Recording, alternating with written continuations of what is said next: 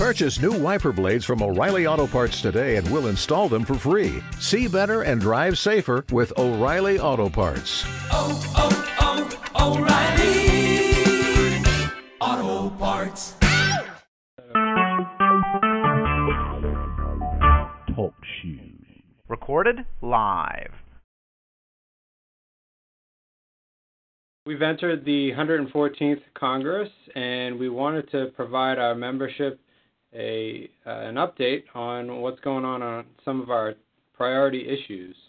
I think you know that one of our priority issues is the Medicare Access to Rehabilitation Act, and that is to repeal the therapy cap. It served as our primary vehicle for repealing the therapy cap, and just wanted to give everyone a brief update on where we are this year. As I said, the 114th Congress started January 6th, and we have already rolled out our therapy cap repeal bill and started with 55 original co-sponsors. We're up now to 61 co-sponsors of our House legislation, championed by Congressman Bustani of Louisiana, and also Javier Becerra of California, a Democrat, Marsha Blackburn of Tennessee, Republican, and Lois Capps of California, a Democrat. We've purposefully put forward a bipartisan slate of champions to usher this legislation through the 114th Congress. In the previous Congress, we were able to get up to 225 co-sponsors in the House, and we're hoping to do the same here in the 114th and get it over the finish line. Therapy cap repeal language was eventually included in a broader Medicare package in the Senate, and we hope to do the same this year as they bring that forward. You might know that March 31st is the expiration date for the exceptions process on therapy, and we are hopeful that Congress will take up a comprehensive Medicare reform package ahead of that date, and that it would include therapy cap repeal. But there's a lot of discussion about a patch that might take us 6 months to 9 months out that would extend the therapy cap exceptions process and continue to work on the broader Medicare reform effort. In the Senate, we are in the process of reintroducing our therapy cap repeal bill. That will be championed again by Senator Ben Cardin, a Democrat of Maryland. We hope to get that introduced in the coming weeks. Another key legislative issue that AOTA has been working on is trying to promote the role of occupational therapy in mental health. We've had some big recent successes in this area that are not on the legislative front but on the regulatory front. First, SAMHSA recently released its criteria for their primary behavioral health care integration grants. These are grants for places that integrate physical health care and behavioral health care for people with the most serious mental illnesses. And in that criteria, they list that these grantees should consider bringing on occupational therapists in that role, along with they were listed with dentist and pharmacy. We've been told by the people who work on these grants that this is a big deal and that people look at that very closely. An even bigger success, the Excellence in Mental Health Act is a piece of legislation that passed last year. Funny enough, on the same bill that extended the therapy cap exceptions process. This bill is, the purpose of the Excellence in Mental Health Act was to establish 8 state demonstration projects that would provide quality mental health, comprehensive mental health care, with the hopes that someday this would be a national program. The criteria for those community behavioral health centers, the draft criteria came out 2 weeks ago, And occupational therapy was listed along with social workers and psychologists and licensed marriage counselors as staff that should be considered for the community behavioral health centers. The language is must include a combination of. So our listing there with those other mental health professionals is a huge victory and a recognition that in a day and time where we're looking at client-centered functional outcomes for people with mental illness, that occupational therapy plays a key role.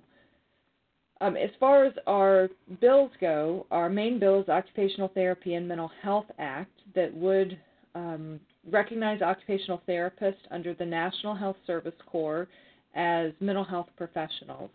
Our champion on that has been Representative Paul Tonko from New York, and he will be reintroducing that bill this year. We are seeking to get a Republican co-sponsor for that bill. We've been working on it and hope to have one soon, as we want it to be a bipartisan bill for a bipartisan issue. Our Senate champion, Senator Mark Begich, was not reelected, and so we are still looking for a Senate sponsor. We have interest from several offices, and again, we're trying to work on a bipartisan group of people to introduce that, and hopefully we'll have something in the Senate by March or April. That bill is being introduced on the backdrop of possible larger comprehensive mental health legislation. We would want our provision to be included in any broader mental health package. This year, Representative Tim Murphy, who has been the leader in the House on mental health issues, is set to reintroduce his bill. This bill is somewhat controversial and is a focus more on mental health crisis and people with serious mental illness. In mental health crisis, I think on the Senate side, people want to look at both prevention, mental health promotion, as well as crisis services, and there's word that they will be seeking a bipartisan bill on the Senate side. We are working with those Senate offices that we know are most interested to try to talk to them about the role of occupational therapy and mental health. Our board will be meeting with some of those senators, and we think that we stand a good chance, especially with the recent federal actions, including us in quality mental health services, to be included in legislation that moves forward. Great. Another focus of ours since the release of a Blue Ribbon panel report in 2012 on the state of rehabilitation research has been the effort to enhance the National Center for Medical Rehabilitation Research under NIH. Senator Kirk of Illinois, has been our champion in the past 113th Congress, and is readying to reintroduce here in the 114th in the coming weeks. We've been able to secure a Democratic champion as well in Senator Bennett from Colorado, and we expect to make some good progress on that effort this year. On the House side, we did not introduce a bill on the House side in the 113th, but are making that a priority in the 114th. We expect Congresswoman Kathy McMorris Rogers to lead that effort.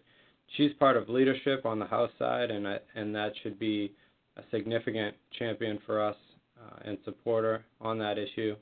And Jim Langevin, as a Democrat on the House side as well, will be our supporter on that side. We expect that this should gain some significant traction this year as broader efforts on issues that Energy and Commerce Committee has headed up to expand the reach of NIH, FDA, and CDC. There's a broader effort called Path to Cures, and there might be an opportunity to attach this legislation or move it separately in this 114th Congress. Thanks, Tim and Heather. Just wanted to talk about that they mentioned most of our priorities, or bigger priorities, this new Congress. And so remember, a new Congress means a lot of new members, about 70. So we're taking a lot of time to try to get to know them and make sure that they know about occupational therapy and the unique ad that it is, as well as a lot of new members on committees of jurisdiction over issues with occupational therapy. So taking a lot of time to get to know them and further educate them about occupational therapy. And also, besides the bills that they mentioned, working to get reintroduced or rebuild support for numerous other pieces of legislation that we supported in the last Congress that needs to start from scratch, so to speak, in the new one.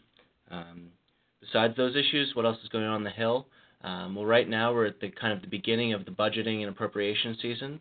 The President released his budget 3 weeks ago, and so Congress is beginning next week to hold their first set of hearings on appropriations, and that will determine the funding for every part of the government that's not mandatory spending, meaning Social Security, Medicare, Medicaid. So that will be a dominant focus for the next couple months on Congress. Other issues, the Department of Homeland Security's funding runs out at the end of February. So the House and Senate are working to try and figure out how to keep that funded to prevent a partial government shutdown of just that agency. The Middle East and what's going on over there has been a big focus. There was a new defense secretary sworn in yesterday, so that's also taking up a lot of time.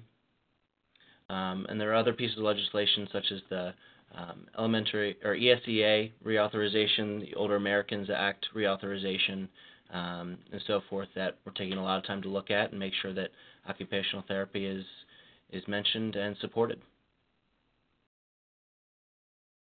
These are all issues that are critical that your members of Congress hear from you on, and I'd encourage you to just visit our website, and particularly our Ledge Action Center, to get the details on these issues, and as these bills are introduced, the numbers so you can reach out specifically on these bills. Thank you for listening. Thank you.